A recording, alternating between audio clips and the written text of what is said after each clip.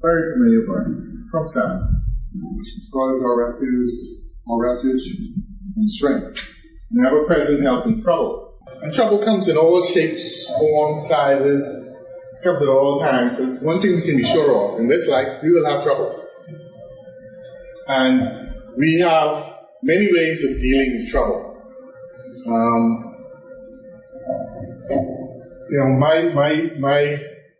I would say my default unredeemed reaction is, I'll try and fix it myself. There's some people who always look to someone else to give them assistance, and they have no problem with that. I tend to try to sort it out myself. That's what should I say, my basic nature. And many times, in trying to sort out this trouble, I get myself into some deeper trouble. And you would think that you would learn from history, but somehow, and I don't think I'm peculiar, we as people, we tend to repeat history over and over again. And we find ourselves getting into deeper and deeper issues until we get to the point where we have to ask for help. Thank you. And something that comes along with trouble, quite often, is fear. Mm-hmm. You start to run scared. And when you're fearful, you start to do some things that you would think are totally illogical if you didn't have that fear factor.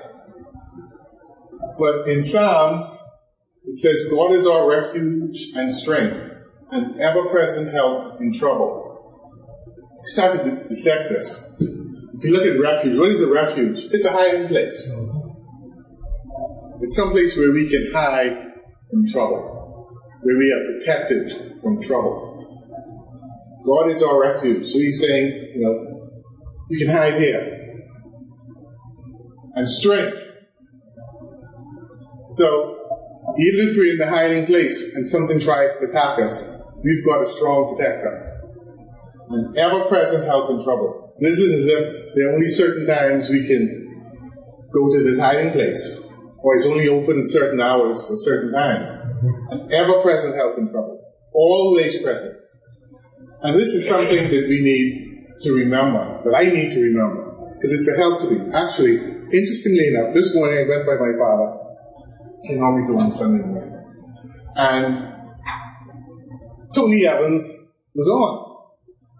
Now, this is not a plug for Tony Evans, because what I really want to talk about here is the analogies that Tony Evans is using.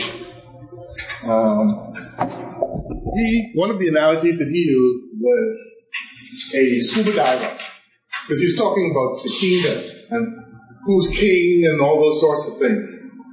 And he said, when a scuba diver goes into the sea, he's gone into familiar territory.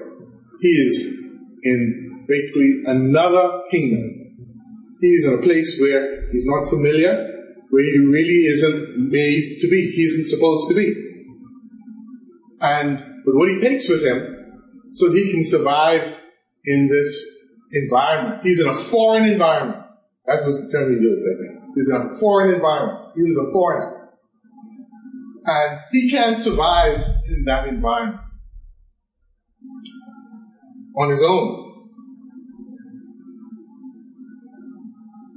At least not for very long. Mm-hmm. You may be able, depending on how good your lungs are, you may be able to survive there for a few minutes. But after a while, you're going to perish. Unless you have the scuba tank.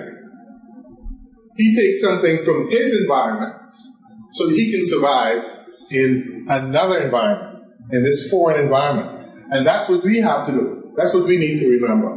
Because I thought it was such a great analogy. Mm-hmm. We live in an environment that we were created for. Now, when we go into another environment, we better take something from that environment so that we can survive. And on the face of it, talk about the scuba diver going from, let's say, terra firma into the sea. You may think that, okay, once we were on land, we're okay. But what he was talking about was the spiritual realm. Mm-hmm. the life that we lead as people, we are in an environment where we may think we're comfortable and we're taken care of, but are we really? Do we really know where our hiding place is? Do we really know where we go in times of trouble? Where is our ever-present help in times of trouble? Who is King? Before we knew Christ, we were in the kingdom of Satan. And when we come to know Christ, we have a new king. We've got Christ as our king. But we are still living in a kingdom that's ruled by Satan. So what do we have to take when we get up in the morning and we go to work, or we go to a party, or we read the newspaper? Wherever we go, what are we taking with us from this new kingdom that we are part of, so that we can survive in that old kingdom that we came from? We need to make sure that we always have it. Just like that scuba diver. He is going to die unless he starts breathing from that scuba tank. Even if he takes it with him, if he doesn't use it, he's going to die. And as long as we live and breathe in this world, we need to make sure that we stay subject to the right king. And what our king is saying is, I am your refuge. I am your strength. I am always present. So whatever trouble we have, we know we've got a hiding place. Whatever fear we've got someone who can overcome that fear. But it isn't going to happen unless, like that scuba diver, we make use of those tools that have been made available to us. Unless we run into the hiding place. I mean, if we stay right in the open, we can be sitting ducks. Who is our king? Let's look at Psalm 138:3. When I asked for your help, you answered my prayer and gave me courage. I mean, when do we ask for help? Not a trick question. In time of need. In time of need. I mean, if we don't need help, we're crying wolf, we'll be keep on asking for help. When do we need help? In time of need. Who should we be asking for this help from? Now, these may seem very basic things, but unless we remind ourselves of the steps that we ought to take, who is our king, who we serve, what's available to us as a result of being members of this kingdom. And, in a kingdom, there's only one king. We don't have a pile of kings. When you have a pile of kings, there is absolute chaos in the kingdom. So we have to remember we are subject to the king. Another thing that Tony Evans said was, he was talking about many kings. He said, if I'm living in my house, I'm king of the castle. You can come into my house and you can tell me you don't like the color of the paint on the walls. And that's good information. You can tell me you don't like the food that my wife just cooked. Well, that's fine. But at the end of the day, I make the final decision what happens in my house. Because I'm king of the castle. And you have to abide by the rules in my house.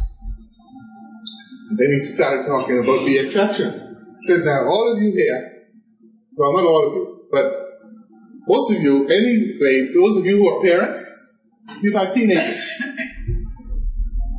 And quite often, teenagers, even if you didn't have teenagers, you were once teenagers. And you know what teenagers are like? They want to be king too. Mm-hmm. They want to set the rules. Yep. They're in charge. And if you let them be in charge, think about what the house is going to be like. Mm-hmm.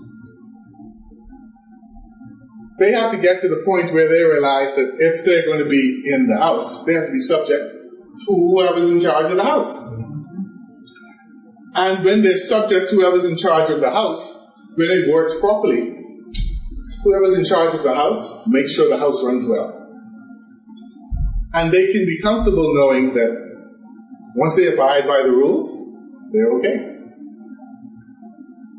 And when the king does his job and they have to leave the house, they will still be okay. And we need to remember that when we think of who we ask for help. Who is God? To be quite honest, my son asked me that question last night. Because my son, he loves to challenge me. He's not a teenager anymore, but he still likes to set some rules. He likes to show up that. And I refuse to be drawn on that one. Because it started with a discussion about art. And my son loves apologetics. He loves apologetics. He loves theology.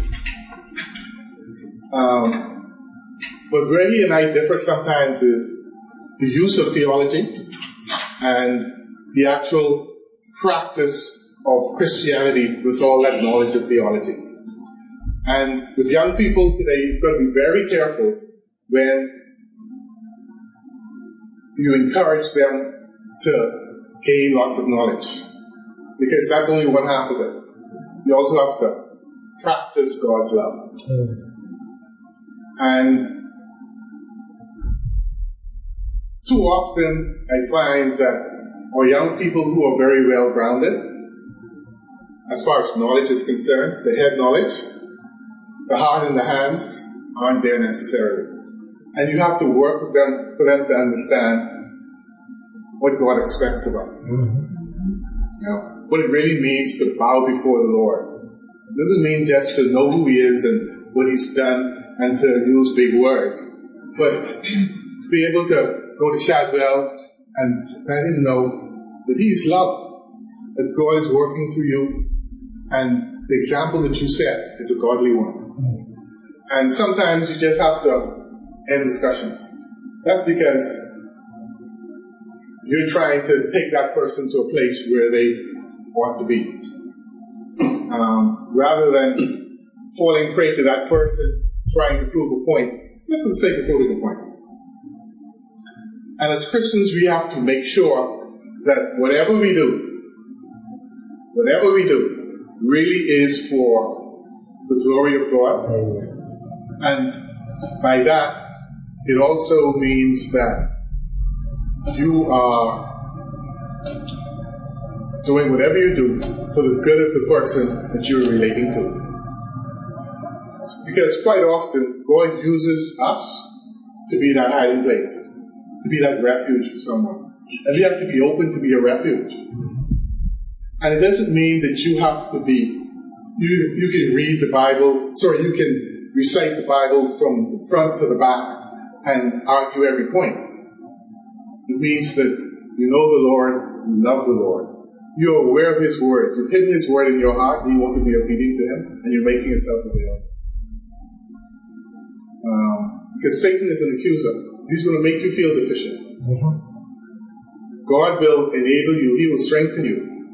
He will give you whatever is needed to accomplish His purpose. And when we go to the Lord in prayer, we expect a response. Because this great strength, this hiding place, is supposed to take care of us. And we pray. And sometimes it may seem that God has not answered. But quite often that means God has not answered the way we expected. But I can tell you, God always answers, because He said He will. Even if He says no. Even if He says no, and you don't like it. When we pray, the problem may not go away. The trouble may not go away. But the God who is our strength will give us strength. And sometimes He will strengthen us so we can go through the problem. And, quite often, if someone comes to me and they have a problem, if I can identify with that problem, having gone through it, I'm that much more credible. Rather than being theoretical and saying, well, let's see what the Bible says. Oh, yeah, that's what you should do. Quite often I can see them saying, you have no idea what I'm facing. And sometimes that's what God is doing in our lives. Allowing us to go through things so that we are credible when we have to face issues with other people. Quite often in funerals, the verse of Corinthians is recited, the God of all comfort will comfort you. But the rest of that reads, so that you can comfort others. And when you're going through all of that grief, that last bit may be the last thing on your mind. But 2, 3, 4 years down the road, you realize that what you went through back then allowed you to help your friend or your neighbor. And sometimes that allows you to be that refuge. Actually, that's God's refuge. Because quite often God can't, or He won't, appear and say, here. But He may be saying, Priscilla, please, hug Chadwell, because he's going through a rough time. I prepared you for that. You are my hiding place for Chadwell, or for Paul, or for Candy. And not only must we be able to look to the Lord to be our refuge, but the challenge may be, can we be used by the Lord to be a refuge to someone else? That's where the difficulty may come. That's where we may have trouble. But even in that trouble, we ourselves can go to the Lord, and He will provide a refuge. He will be our refuge. So, one of the things that I want to leave you with is, yes, we have a God who is our refuge. But if you're going to be obedient, if you're going to be God-honoring, let's make ourselves available to be refuge. Be used by the Lord to be a refuge for others. Actually, any comments? Any thoughts? Well, I've found this in our lifetime. We have to remember that too. Right. We expect answers in the morning. But sometimes it takes years. Sometimes it takes years. It takes years, and you have to become consistent in your prayer. Exactly. He does that for a reason. What do you think that reason is? I think that if you have an answer right away, then you're not sure whether it's God's answer. But then you have to pray and pray and pray and finally get what you need. I think that you know that that's God's answer. Finally. I also think that it helps relationship with God. Because if I pray to God, God gives me the answer like God all the time. How much time do I spend with Him?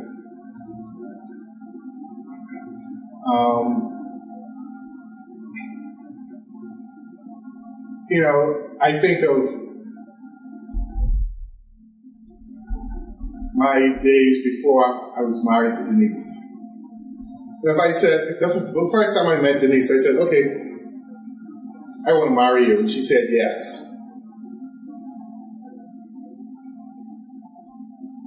And our life just went that way. That would be probably the most unfulfilled life I can imagine. Because we would not be spending much time with one another. We'd just be making decisions and that's it. But when we're able to talk, we come to each other often. We want to communicate with one another. I'm not just asking for this, but just talking. Just being in the presence of one another. That develops relationship. And that's what God wants. He wants to have a relationship with us. And as we develop relationship, we get to know one another's needs. We're able to invest in one another. And as we spend time with God, that allows God to invest in us. Now, when we start to shortchange God, that limits the time He has to invest in us. which actually leads me on to the next slide. Thank you.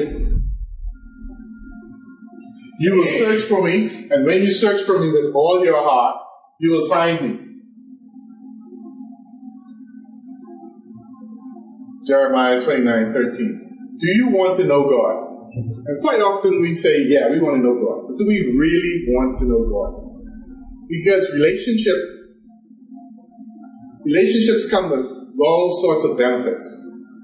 But they come with responsibilities also. Whether it's man to man or man to God. We have great benefits, but we also have great responsibilities. Are we willing to give our whole heart over to God? There's this example about deposits and the rooms in your house. Is there a room in your house that you're keeping to yourself, that God can't go into? Well, if that's the case, you really don't want to know God. Mm-hmm. You really don't. If you're saying, this time has to be for me, and that's a real popular saying, I have to have time for me.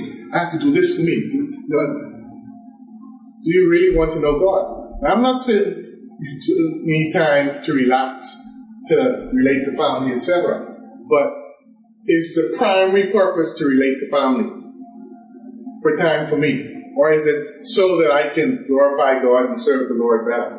And that may sound trivial or unrealistic, but it's not. Because if you really want to know someone, I know for a fact that I wanted to know Denise. I don't care where I was, what I was doing. If I had an opportunity, I'd take it. And it got to the point I almost killed myself. Because I ran off the road, I was so tired. But I had to see Denise that night, and she said, yeah, Paul, you can come over. But I hadn't slept in about 2 days. And I ran off the road on Gladstone Road. And I came to, a friend of mine was staring at me, you okay? And of course I said yes, and blood was just streaming from my head. But I wanted to know Denise. Actually, who's in charge? I'll just read a little. Denise and I had a text exchange on Friday. Denise World. Right. Okay? Who's in charge?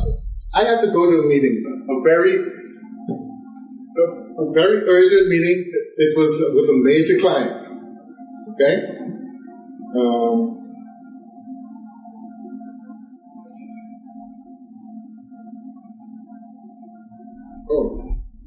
The trip is lost.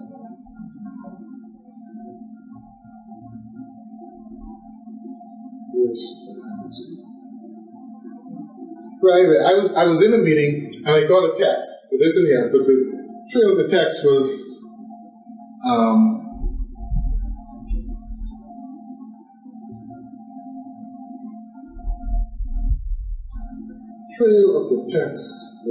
all right. Yeah, we were planning. That was it. Oh, sorry. This text starts with "in meeting," right? This was my response to Denise. Because Denise was asking me some questions, and I had my phone on silent. And there were little breaks in the meeting, and I was just doing this. And answering Denise. Because things were happening at the house. And Denise wanted my input. And I was not, all I was saying was in meeting. So here's Denise's response. Kate, transformer is smoking. Trying to contact Ricky. She got no response from me. Please excuse yourself from the meeting. We may have a fire to deal with shortly, and I'm getting no response. Actually, the response isn't on the text, because I stepped out of the meeting, and I made the phone call. Right? What's important in your life? Mm-hmm.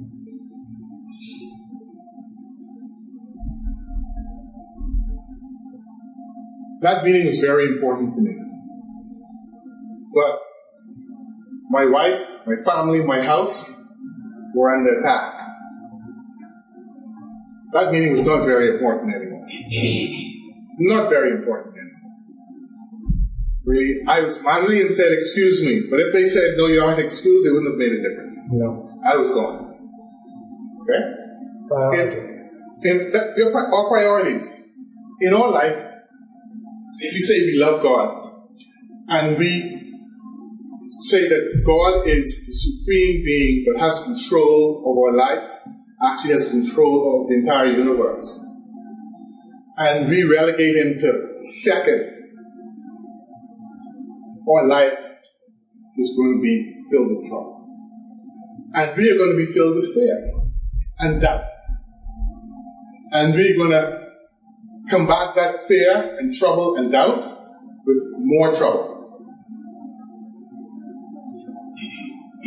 What Jeremiah is saying here is, what the Lord expects is for us to look for him with all our heart, and when we find him, make sure he stays there. And if he stays there, he will be our refuge in time of trouble. He will be ever present. But if he doesn't stay there, then you're saying, I don't want you there anymore, Lord. I'm going to deal with myself. I will be my own refuge. And that's the recipe for disaster. When you read the newspaper in the morning, that's what we see. The recipe for disaster being full-baked. We as Christians, we have to stop the foolishness. Is God the Lord of our life? Or isn't he? Do we want to be comfortable in the world? Or do we want to do what the Lord says we ought to do? Be obedient to him all the time. That requires a continual prayer, an attitude of prayer, a desire to know God's word, and also to apply it. God is love. If you're saying we're going to be like God, then we need to be loved. We need to be loved in a world that's dying for love.